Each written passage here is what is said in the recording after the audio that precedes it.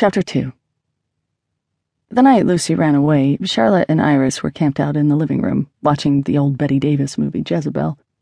Charlotte had made popcorn, and she was trying not to cry as Betty Davis sacrificed herself to take care of her married lover, who had yellow fever, and when the credits began to roll, Iris sighed and said, "They don't make movies like this anymore."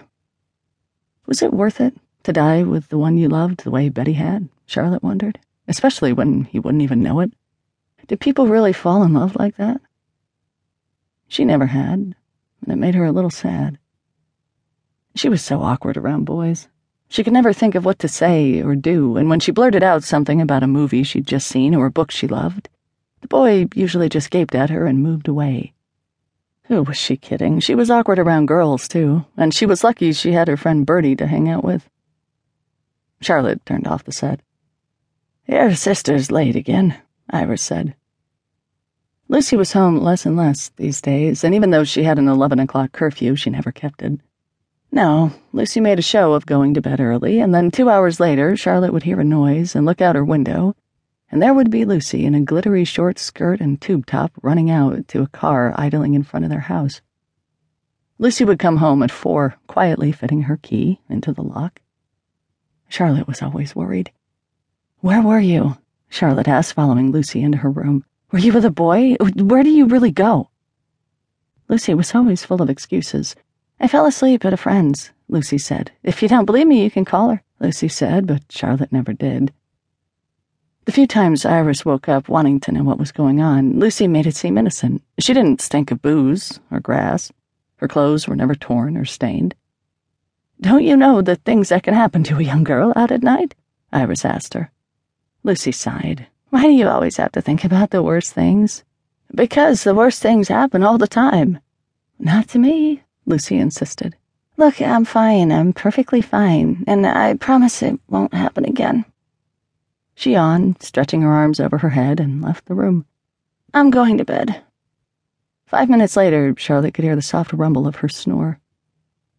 Who knew where Lucy was now, and with whom? Charlotte tried to think where she might be if she were Lucy, but her mind went blank. She could never be Lucy, no matter what she did. Even when they were little, and their parents were alive, Charlotte had been the plain Jane, the coltish girl who was thoughtful and liked to look at the pictures in her books, play the piano, or sing along to her Peter Pan record, unlike her parents, who were always having parties at the house or going out to them. Before Lucy was born, when Charlotte's parents wanted her to dress up and show off to their friends by singing or playing the piano, she got so anxious she couldn't do it. She saw the disappointment on their faces. "Why do you have to be such a mouse?" her mother asked her later. Her father slung his arm around her mother. "How did we two life of the parties end up with a wallflower?" he said, shaking his head. But then there was Lucy, rosy as a peach, with blonde curly hair, and lashes so long they left shadows on her cheeks. Of course, when she was born, Charlotte was jealous. Of course.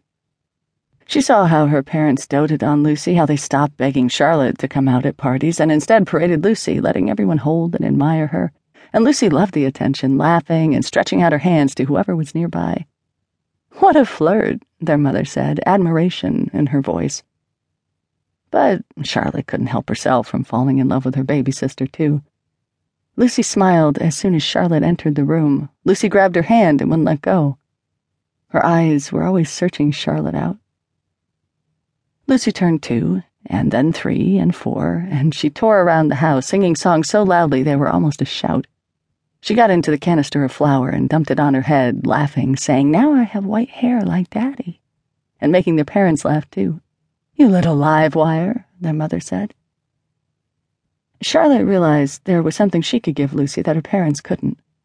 She could protect her from them. She could make sure that every night she was lying in Lucy's bed with her, their legs and arms entangled, so her parents couldn't easily lift Lucy up and make her dance the twist to entertain their friends. She stayed in the backyard when Lucy was playing and their mother was napping in the chaise longue to make sure the big dog next door didn't come over and frighten her.